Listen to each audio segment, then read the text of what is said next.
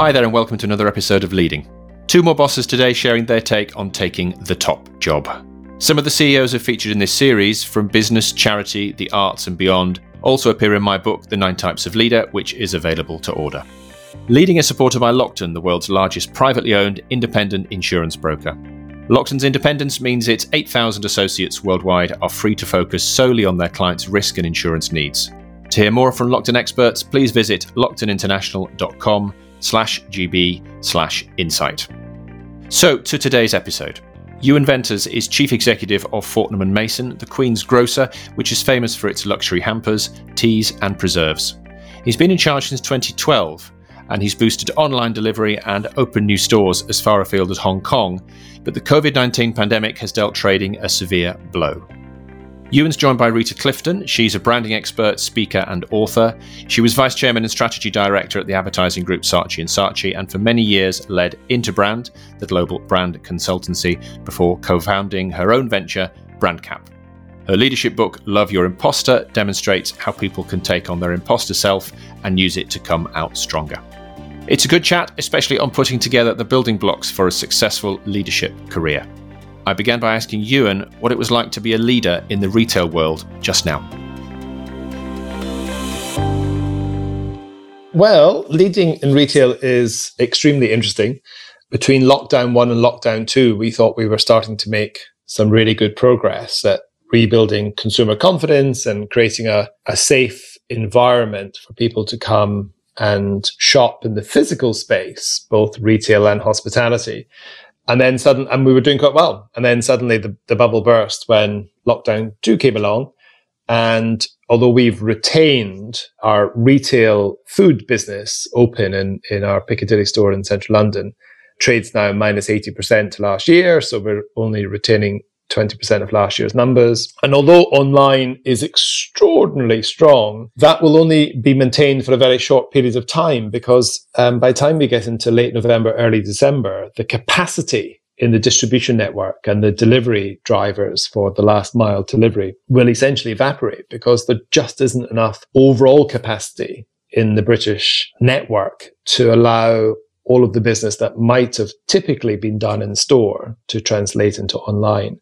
So I think it's a difficult period, but potentially to get even more difficult unless there is a unlock and a material message to consumers that it's safe to go out and shop again on the high street. And hence all those warnings about order early for Christmas and so on, because it's no use getting hampers delivered in mid-January. Not really, not very helpful, as has the trend been for the last few years, where consumers tend to order later and later and later because they feel confident that the distribution network can support late orders. That simply will not be the case in Fortnum's environment, and indeed almost in any other retail environment across the UK. So what are the decisions you have to make at the moment? Because I guess there are companies that are less well-resourced than yours, and the boss has to kind of decide about, do I protect the organization, the company for the future, or do I strive to protect the jobs and the livelihoods of all these people who've worked with me for many years?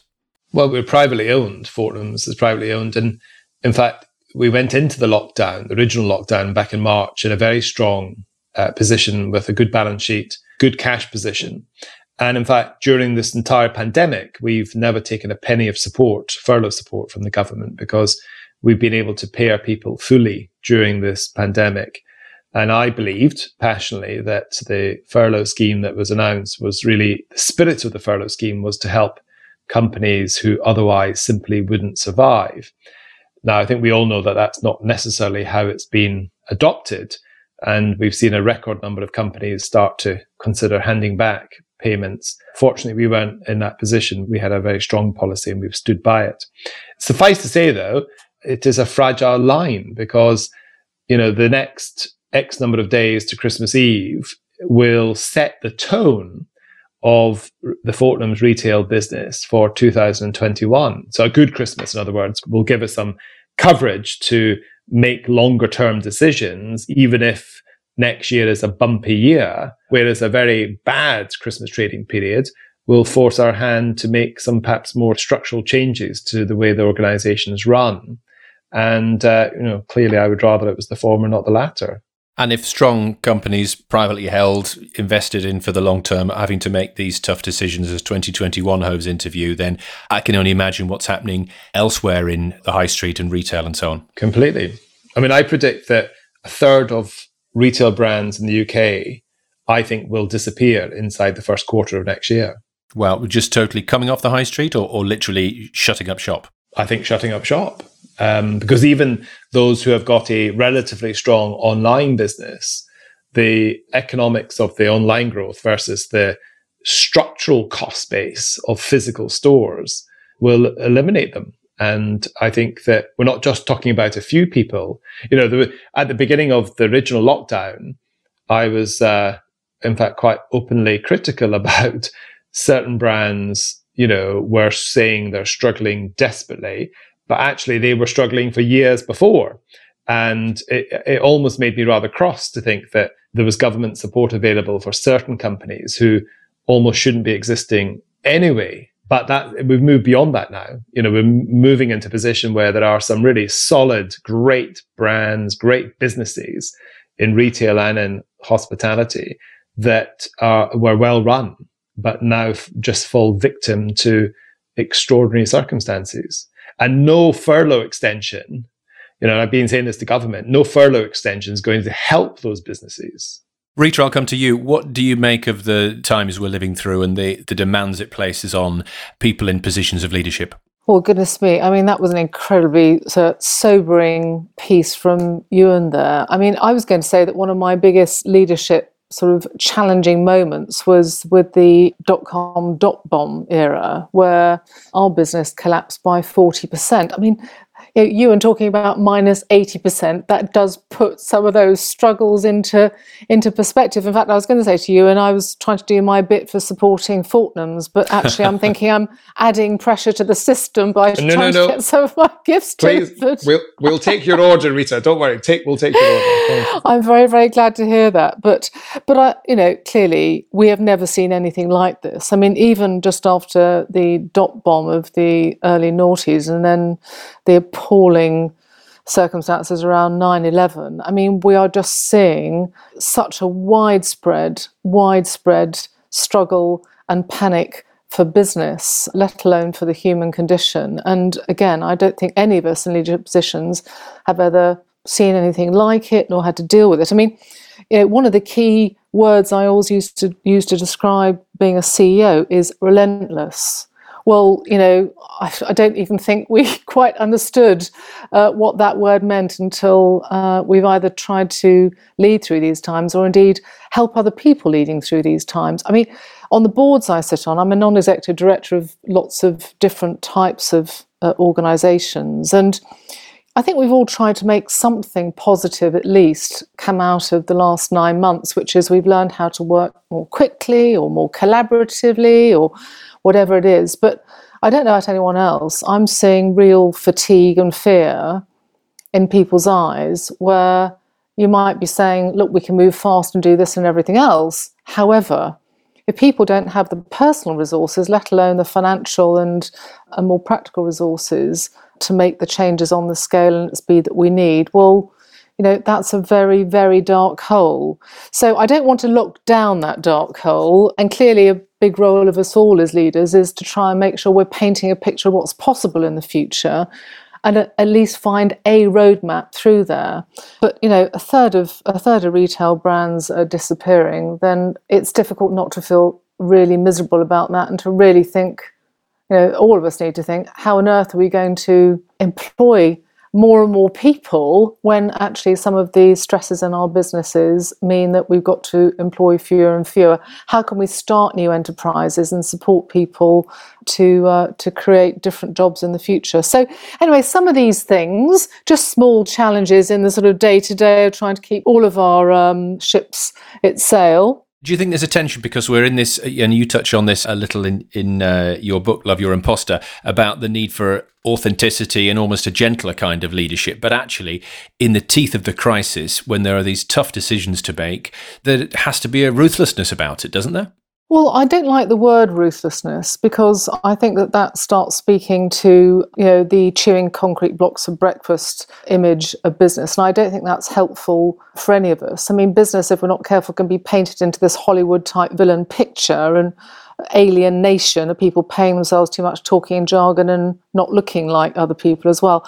I think that, ironically, we can look to not only some great business examples of business leaders who are leading brilliantly through this times, but actually just political leadership where Jacinta Ardern has demonstrated you can be strong and kind.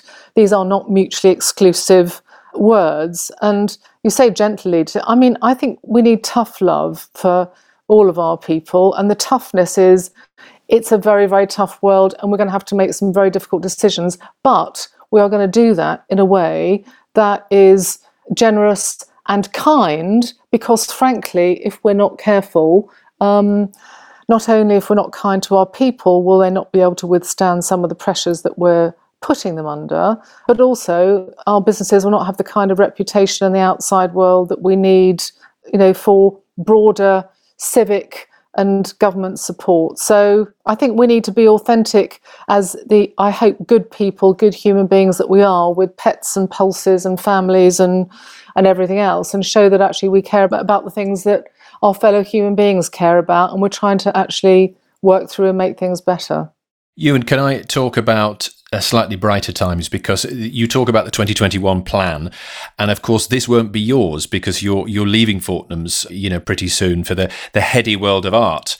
But I guess it must be an incredible time to be leaving, but you can take some solace in the fact that this business must be in better shape because of what you've done with it, modernization and expansion. I think for many years before you arrived in 2012, Fortnum's didn't even make a profit, I read, which is astonishing to think about where the business got to. Oh, absolutely. In the 7 years before 2012, it had lost the best part of, I think, £30 million. So no, it was a loss-making brand. It was a brand that was essentially business, and a brand that was mostly about Piccadilly, with a bit of online and a little bit of presence internationally. And of course, the business today is 3 times bigger. Was until the COVID year 26 times more profitable. It's trading successfully in Hong Kong, and a digital business that pre-COVID was 20% of sales. Of course, one of the exciting things, and to be optimistic also about the future, is that we believe in this financial year ahead that digital sales will represent nearly 50% of group sales. We've accelerated against our original 2030 business plan, and I'm a big believer in planning sort of in decades. I mean, not budgeting in decade terms, but planning in terms of big aspirational goals. And we will this year turnover in online what we thought we would do by 2025. Wow. And what was digital like in 2012 out of interest? Was representing 9% of sales. So pretty good, actually. Better than I thought. Oh, yeah. But then you see the DNA of Fortnum's has been a business that delivered out in the world, from the earliest concept of the hamper invented in 1730, it was always about shipping out into the world for the great explorers and the royalty that traveled the world, that Fortnum's would travel with them. And therefore, the inherent DNA of the business was that we would always be seeking to do that. And of course, therefore, when the company in 1998 first transacted online, it was a very early adopter. So it was pretty robust even in 2012, but it got to a good place by 2019. And then this year and next year, as I said, we will have accelerated, 4 to 5 years in 12 to 18 months, which is positive and is exciting. And when you made those changes, did you have to, I'm conscious this is a company that goes back to 1707. It's the Queen's grocer. It's adorned with royal warrants. Very, very traditional. Do you really have to tread quite lightly when you come in with all these newfangled ideas? Well, the internal mantra was, let's be more relevant to more people more often. And that, together with a goal to reacquaint ourselves with the domestic consumer, was the essence of what all of the new stuff was all about. So today, 60+% of our customer base is UK domestic. That number's only gone up during the lockdown and the COVID period, of course. And it's very exciting, to look at online sales and think that during the lockdown, 94% of everything that was bought online was delivered here in the United Kingdom. And you could see the product shift to cheeses and hams and meats and wines. And you knew that that wasn't a gift. That was people buying for home consumption. So, with that mantra, be more relevant to more people more often, to focus on the domestic consumer, was almost taking the brand, if you like, back to where its origins were. And therefore, although were modernizing and contemporizing is the word that really we use, and we were looking at new products and new categories and new ways of selling and new outlets and new positioning, it was all with that backdrop of how do we be more engaging to the local consumer? And for that reason, I think we achieved a really healthy balance. Rita, I know you love a good brand story, and Fortnum's clearly is one, but to touch on what you've written on leadership recently, the book seems to really ball up everyone's feelings of self-doubt when they're in leadership positions and try to make something useful out of that to really push themselves forward. Is that where it came from?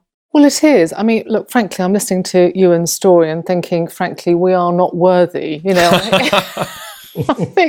I think Fortnum's is just the most remarkable case study, and I'm sure and hope that you'll get all the accolades that he and the team deserve for doing that. But I'd love to know at some point from you about, did you have moments of self-doubt, and did you have moments where you thought, I'm not sure if I could do this?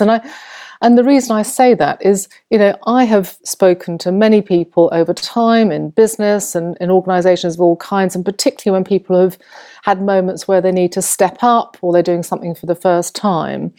And what I've shared with them is actually my own feelings sometimes. I mean, I mentioned, the dot bomb era when I was CEO. I mean, I remember walking around the offices and the track Nelly Furtado was playing, and all I could think of was, I need to make so many of these people redundant. I mean, I found it a very daunting task, as well as a very difficult task from a sort of a human point of view.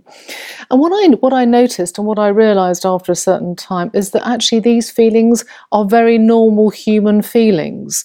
Something like 70% of people talk about having imposter syndrome or the imposter phenomenon. And actually, I think in some ways you can use those feelings to stretch yourself. I mean, obviously, if it goes into a real mental health challenge, and it does for a minority of people, then you need to get some professional serious help. But for the vast majority of other people, these are just feelings of, oh my goodness, can I do it? This thing or person or presence on your shoulder going, actually, do you know you can't really, or you don't deserve to be here? These, again, are very normal feelings, as I have discovered, both from my research and my real life experience. And absolutely, some of these feelings you can embrace. Don't bother to fight them, because actually that loses energy. Just go, right, I recognise you, I know why you're there, and it's going to actually help me do better, think better, stretch myself, etc. And actually, the other side of that is that those very human feelings, if you acknowledge them, they enable you to connect better with other people. And the way we're going to generate sustainably valuable businesses is by building sustainable relationships with our employees, our colleagues, and also, of course, for our customers. And I don't know if anyone remembers, there was a book called Marketing Warfare. It used to be a staple diet. Was that another one of yours, Rita? Programs. No, do you know, funny enough, it wasn't, because I tend not to use, the language of battles. And no. honestly, there were little things like ambushing the consumer and guerrilla marketing. And I just thought, this is exactly what gives business a bad name, somehow using people as targets and, again, using the language of warfare. And frankly, if we've learned anything in the incredibly transparent digital age, is whatever you think and whatever a business like on the inside gets to the outside with a scale and a speed that will take your breath away. So don't pretend you're a smiley customer service organisation on the outside if you're an axe murdering culture on the inside. So try to have the right heart and soul and build sustainable relationships which are respectful, because that's what's expected now, and frankly that's also what works. The word imposter has cropped up on this podcast. It is usually female CEOs that use it. And interestingly, when I've got two female CEOs on together, it comes up even more. So I'm interested to throw it back to Ewan. And in this wonderful transformation, Ewan, where were the moments of self-doubt? No, there's never been self-doubt. No. Have you got a lie detector? Have you got a lie detector on you by any chance? No, can I tell you that I wake up every morning thinking I'm just starting out? So there is a self-doubt for me personally in that sort of sense of I do feel as though I'm just beginning my career. And, I was very lucky. I was 18 days before my 40th birthday when I was awarded the role, or when I joined Fortnum's. And when I was 21, 22, I was working for a remarkable man called Tom Viner, who was the deputy chairman at Sainsbury's, and John Sainsbury was chair. And I had an appraisal, and I still had the piece of paper where we both agreed that a right ambition would be to become the CEO or managing director of a good-sized company by the time I was 40. And I achieved it 18 days before my 40th birthday. True story. And those stories, people aren't meant to have those pieces of paper, but it's very, very refreshing to know that you admit it was there and it was a good conversation to have. So yes, there is always an inner thing of me waking up in the morning and thinking, I'm just kicking off here. However, when it comes to doubt about doing the right thing, no, I've always believed in the power of the service, the power of the product, the power of the storytelling, and this belief that if we had the right sensitivity and we were thoughtful and I love the word kind. I mean, I've been talking about, the importance of being kind. I mean, I remember going to Wales to a big sort of charitable convention that I spoke at maybe 5 years ago now or something. And I talked about the importance of being kind in business. And BBC Radio Wales ran this story saying, this grand CEO from London had come to talk about kindness. And I was slightly ridiculed in the press about it. And yet today, I'm sorry, it's almost starting to become slightly overused, this idea that kindness is a positive characteristic in business. But, it's a great passion of mine. But on customers, I must just tell you a funny little story, because I was joined in the August 2012, and we'd had a half-decent run within a few months of press coverage about my arrival and about stuff we were doing. It was early December. I was in the warehouse, in the store warehouse, and a member of staff came up to me and said, "Mr. Venters, have you seen the tweet?" And I said, "But which tweet?" I mean, I was only on Twitter about a month before. I said, "Which tweet are you referring to?" "Well, Mr. Stephen Fry has just tweeted some really nasty things about the store." And I went, my goodness. So I had a look on Twitter, and sure enough, Stephen had said a few things about service that morning on the telephone. And I thought, oh my goodness, we just had this great press coverage. And Stephen, at that point, had, I think, 5 million followers. Now today, I think he's got 12 or 13. And I thought, oh my God, what am I going to do? So a minute or two later, my phone rang, and it was a number I didn't recognize. And I answered, and the phone went, "Is that Mr. Venters?" And I said, "Yes, it's Stephen Fry here. I'm ringing to apologize." And I said, "But why, Mr. Fry? Because I think we have to apologize to you." He said, "No, but I'm riddled with guilt. I've said nasty things about your brand on Twitter." And we got to the gist of it. The hampers were running late. They were due to go to the QI set, and they were about to finish filming that day, and they were going to be late, etc., etc. All resolved. Later in the day, I'm following Stephen now on Twitter, and he talks about the Canaries, Norwich City Football Club. So I send him a message saying, "I didn't know you loved Norwich." I said, "Delia Smith owns Norwich, and she's a great mate of mine." He said, "Well, I'm a director." And anyway, long story short, from that day to this day, Stephen's become a great personal friend, but a huge advocate of the brand. And give him half a chance, he's on Twitter or in the press or saying something rather charming about us, but purely from a customer point of view. And so I think that this sort of expression about, customers, I mean, I think engage with your customers, talk to your customers. I don't think be friends with every customer. That would be a ridiculous thing to say. But if you have an empathy with who your customers are, and if you're passionate and care about what you're doing for them, then I think customers reward you. This episode of Leading is supported by Lockton. We'll get back to the conversation shortly, but first, here's Lockton's managing partner, Chris Brown, on tackling his biggest leadership challenge. My biggest leadership challenge today is keeping the business relevant in the environment that we're all working in, making sure that we're delivering to our clients in the way that clients want to be delivered to, because they're in such a challenging environment with COVID and the pandemic.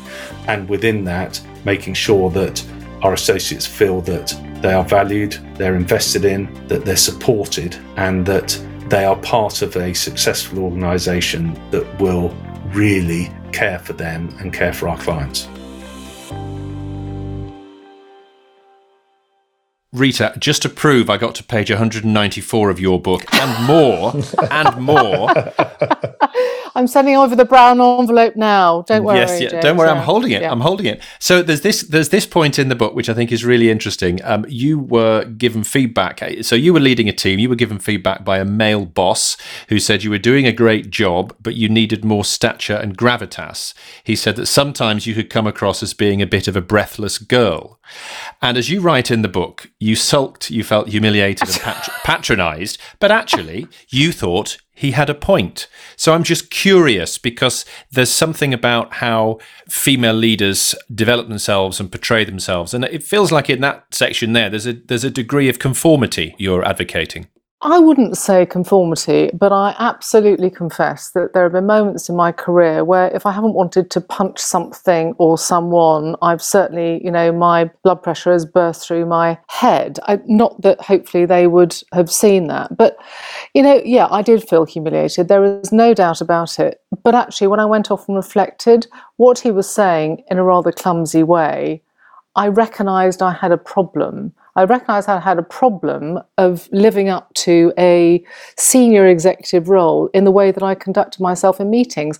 And I didn't need to do the kind of Margaret Thatcher drop your voice type voice training, but I just needed to make sure that I reflected what I knew and my experience in the way that I was presenting myself and my body language and so on in meetings. So I think sometimes you can, the power of mortification, if I can put it that way, when you get angry or otherwise when you make mistakes or you fail at something, and you can torture yourself a bit, but all I would say is a bit like loving your imposter. I think it's about using some of these failures in order to learn and think, I'm not going to let that happen again.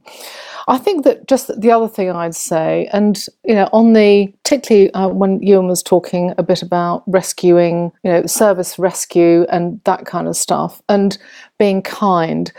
The other side of that coin, by the way, is that bullying is very expensive, let alone a negative force in the world. I mean, one of the biggest risk factors, as we know, in businesses going down is having an over-domineering CEO where people are scared of giving them honest feedback or scared of telling them the truth, etc.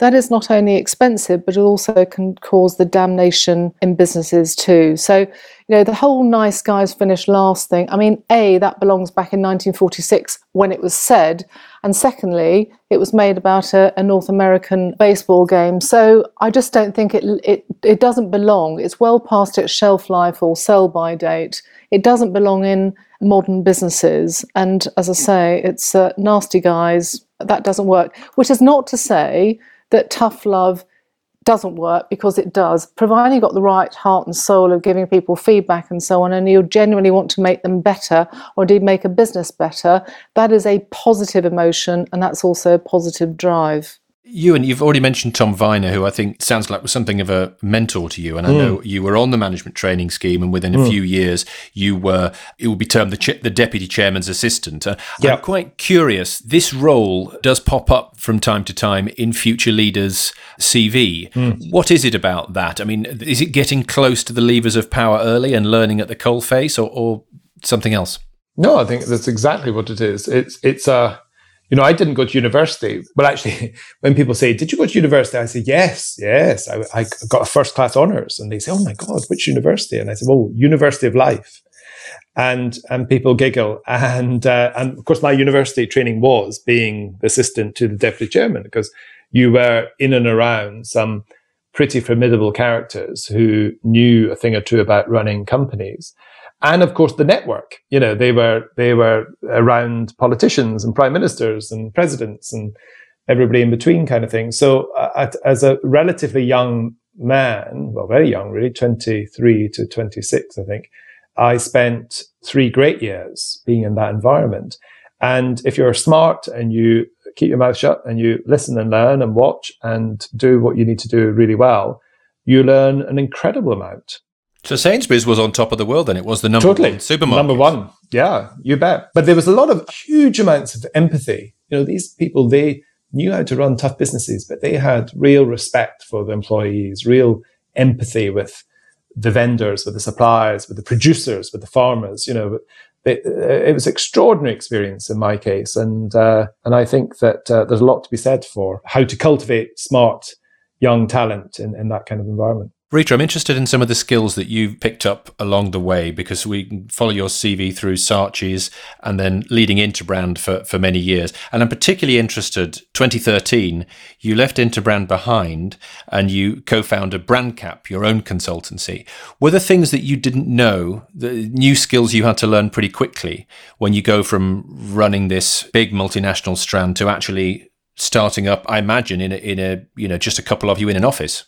Yes, I mean, it was. And I would be lying, however, to say that I was running the startup, because actually my business partner was running the company, and I was chairing and doing the stuff that I do as a practitioner, as a networker. So, and actually, I have to confess, I chickened out of starting a business several times before I actually did it. I did it in the end. And so I do feel that some people are going to be entrepreneurs from the age of 7. These are the kids who are sort of selling things to their friends in the playground, and they will never fit into the corporate sphere. And other people who get to a stage in life where you think, I don't really want to be owned anymore. I want to do something for myself. And you are in a more comfortable position. It wasn't as though I had to put my house on the line or anything to start that business. It was a later stage, and it was alongside many other things that I was doing. But in fact, I was very interested in listening to Ewan talk about his, the University of Life thing. And I was just reflecting that and thinking, actually, I was doing my University of Life stuff before I went to university and during, because I had to work during holidays and evenings and weekends and everything else, and did such a huge variety of things, whether sort of factory work or shop work or office work, clubs and pubs and things like that. And I think that kind of rich experience is something that we all benefit from, because it helps you understand a whole variety of people when you might not live in very mixed communities. I think it's incredibly important for our children and the people that, the young people that we work with and help, to try and help them with a huge variety of roles and jobs, because it does make a huge difference. And, the other thing I would just say, and particularly to people who are starting out in their careers, is how important it is to learn the language of finance. Because I had to learn the language at, you said you were 39. Funnily enough, I became CEO when I was 39. And I had to learn the language of finance in detail really very quickly. And the problem with learning a language at a later stage in life is that, you speak with a slightly dodgy accent and hit a few bum words. So I think that it's incredibly important to pick up these skills and really learn some of these fundamental business skills. And again, the language of business and the language of finance, so that even if you come at issues more from a customer or a human or a creative point of view, you can express your ideas in a way that are likely to land, A, in the boardroom, and B, as far as investors are concerned. Of course, it's interesting, Rita, you talk about these high-flying children selling things to their parents at a very young age. And Ewan was in the bakery business at the age of 11. So and then he converted it into the corporate world. So really, Ewan, tell us how you did it. You're very well researched. I was wondering whether that would come up. Yes, no, that is absolutely true. I did set up my own small weekend bakery delivery business at the age of 11, which I think at my peak, age 15, I had about 6 people working for me. And when I left to move to London, 16 turning 17, I sold it to one of my employees. So how about that? That's remarkable. Yeah. Oh my goodness. I can feel a book coming on, by the way, Ewan. I can Really? feel a book coming on. And I hope they were good Scottish bakery goods, like something like an onion bridie. No, we were concentrated on proper morning rolls. Oh, fine. And tablet. Scottish tablet, which is a bit like fudge, which actually all these years on, about 4 years ago, we created the first ever Fortnum & Mason cookbook written by Tom Parker Bowles. And I indulged in contributing my own tablet recipe, which is in the book to this day. And then my very clever buying team decided that they loved it so much that they've created a product. So if you go on the shop floor or online, you can actually discover a Ewan Scottish tablet that you can actually buy, which is my original recipe that I was making back when I was 9, 10, 11 and selling as part of my bakery business. So there we go. You've obviously done lots of stuff and, worked hard at this, Ewan. Do you think there's been some elements of luck along the way? Yes, of course. I mean, my stock answer to the luck one is that you kind of do make your own luck, by the people you hang out with and the friends and family that you associate with. So I don't believe in sort of, just luck by luck nature. But I'm sure in all of our cases, I'm sure with Rita and anybody who's done well in their professional careers, that there's a lot of good luck or goodwill that comes along as you do things and timing and the like and for sure. But you've got to have, the word authentic was used earlier on, I think, and things have got to be rooted in authenticity. Success will be short-lived if it's not rooted in something more real. And I really believe that consumers only repeat their purchases and their habits with brands and companies who come from a really authentic place. Tell me about why you're moving on. So in 2021, you'll be running Hauser & Wirth, modern art gallery, very international. All I can see looking at it is, to a degree, you've got a multi-brand retailer there again. So there are similarities with Fortnum's, but they probably don't want to be associated with that at all. I've described them in horrendous terms. But I suppose, I'm just interested in the thought process. Well, I've worked with Ivan and Manuela Wirth, who are the founders of Hauser & Wirth. They started their business 25 plus years ago in Zurich and turned their business into an international leading contemporary art business. And I've been working with them as a non-executive for the last couple of years. So I got to know them and their family really, really well. And they've taken their business, from art into other activities. So they, for example, in Bruton in Somerset, where they have a beautiful gallery, they also have a restaurant and they have an education centre, a cottage to rent out. And most recently, they've just opened a farm shop. So they've, for some time, been looking through the lens of their business in a slightly broader way than perhaps a traditional gallerist might otherwise do. So we just connected, and like-minded souls thought about how will the discerning people of the world want to spend their money and how will they look at businesses in different ways. And we're all entrepreneurs, Ivan, Manuela, myself, deep down. We have a passion for what we do. I have a deep love of art personally anyway. And it was a great meeting of minds. And so the conversation ran a bit, mostly through last year, about would I consider going full-time as their executive CEO, which they've never had that role before. And I don't think they ever would really. I don't think they would go out to a classic headhunter and say, look, we want to appoint a CEO. But but we all connected. And really by the turn of the year, there was a deal to be done. But then, of course, we could start to see what was happening in the world. Fortnum's, of course, has a business, as you know, in Hong Kong, a beautiful shop and a restaurant there. And our first COVID case came around the 20th of January. And Hauser & Wirth could see what was going on in China with their businesses out there. So we could both see that there was things afoot. So we both agreed that we would sit on our deal and not do anything with it until such times as we felt that we were through a respectable period. And therefore, I didn't officially resign until August, September this year. And that's when the news became public and the right and proper. So, but, to answer your question, actually my move is less about, anything to do with timing. It's all to do with the fact that after 9 Christmases, I've been the CEO here 9 Christmases, I'm 48. I feel as though there's a whole other career or two in me. And I feel that I've spent a lot of time in retail. I've spent a lot of time now in hospitality. And I think that the skills I've got will suit the art world really, really well. And they don't want to be known as a multi-brand retailer, do they? They certainly don't want to be known as a multi-brand retailer. But there are absolutely, you're quite right. I mean, discerning collectors of the world very often have an interest beyond the pure art.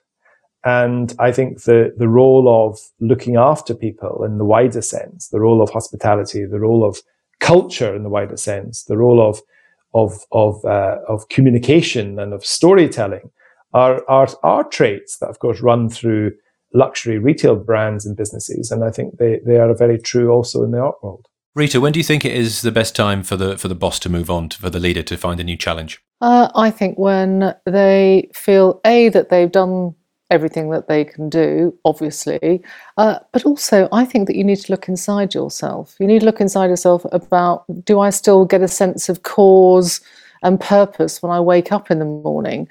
And if you don't feel that, I remember at one stage in one of the companies I was in, when I knew I had to stop doing it, was when I was trying to recruit people and I listened to myself, try to persuade them to come and to make sure that they wanted to join. And when I was listening to myself, I was thinking, I sound really inauthentic here. I don't mean it anymore, and I've got to stop doing this. So I think that that's a very good time to move on. I think the other time, by the way, to move on in your life and working career is if you stop being nosy. I know that sounds a bit strange, but I get a lot of energy out of learning new things and being curious, and I'll just use the word nosy here. That's one of the reasons why I went into advertising and sort of strategy consulting in the first place, because I'm so nosy about people and how things work. And I think if you stop feeling that sense of I can find out new things and learn new things, then that's another signal that it's probably you need to go and stretch yourself in some other different ways. And I actually buy coaching every few years. All the way through being CEO and chairman over that very long period of time. Every couple of years, I've got someone to help me make sure that I'm doing the stuff that I can add most value to and that I enjoy. And, that's what happened in 2016, 2017. I decided that actually I wanted to do some different things, including writing a book about new types of leadership. And I managed to clear some space in, my portfolio and working hours to do that. And I think it's really important. We've got to keep on asking ourselves, are we making the most of what we can do? And are we making the most of our hours and day? And I know it sounds very corny to talk about, your own personal purpose and cause, but nevertheless, we are all human beings and we do benefit from having some sense of what am I here for and what can I make a real difference to?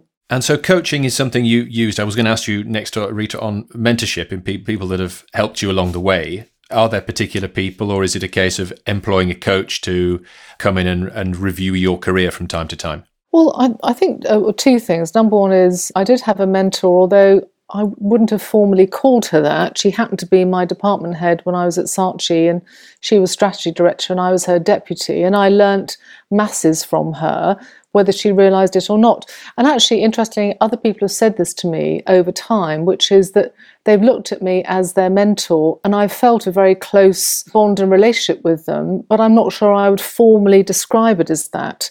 I think, frankly, to be a good leader, almost by definition, you've got to be a good mentor, because you need to look around and see how you can help people be even better versions of who they are, what they do, what they know, and what they can achieve. And I think you need to get a kick and you need to get real reward and recognise that in yourself, as opposed to some leaders who seem to worry more about whether or not the people around them might end up being better than they are, which I think is a nihilistic and reductive approach to life. So I mentor a lot of people, whether or not, I've got a formal arrangement with them or not. And I really find it incredibly rewarding when you see them become brilliant. And Ewan, what advice do you offer to people coming up in your organisation, or even young people that you know from outside Fortnum's? Yeah, no, I speak to a lot of people, obviously within our organisation, but I've done some formal and informal mentoring with a lot of young business entrepreneurs. And I guess my one piece of advice I always remember being given by Tom Viner was never assume.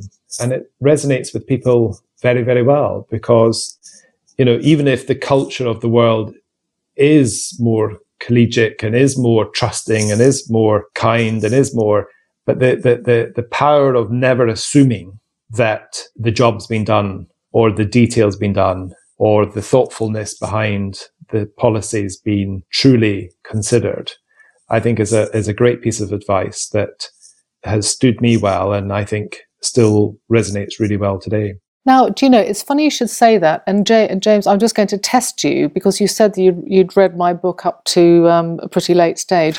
But actually on page 70 of the book, you might well have seen that I say 3 times, here's what I learned, and that never assume, and never assume, and never assume. So there we are. It's like a magic trick or something. It is just... We didn't even script that, did we? We didn't. But there we are. Never.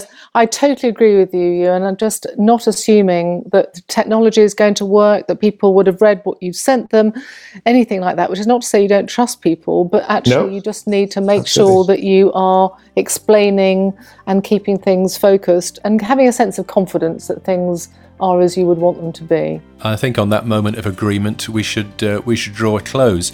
So before everyone falls out again, so Rita Clifton, You Inventors, thanks so much for the conversation. Really interesting. Thank you. Thank you for having us.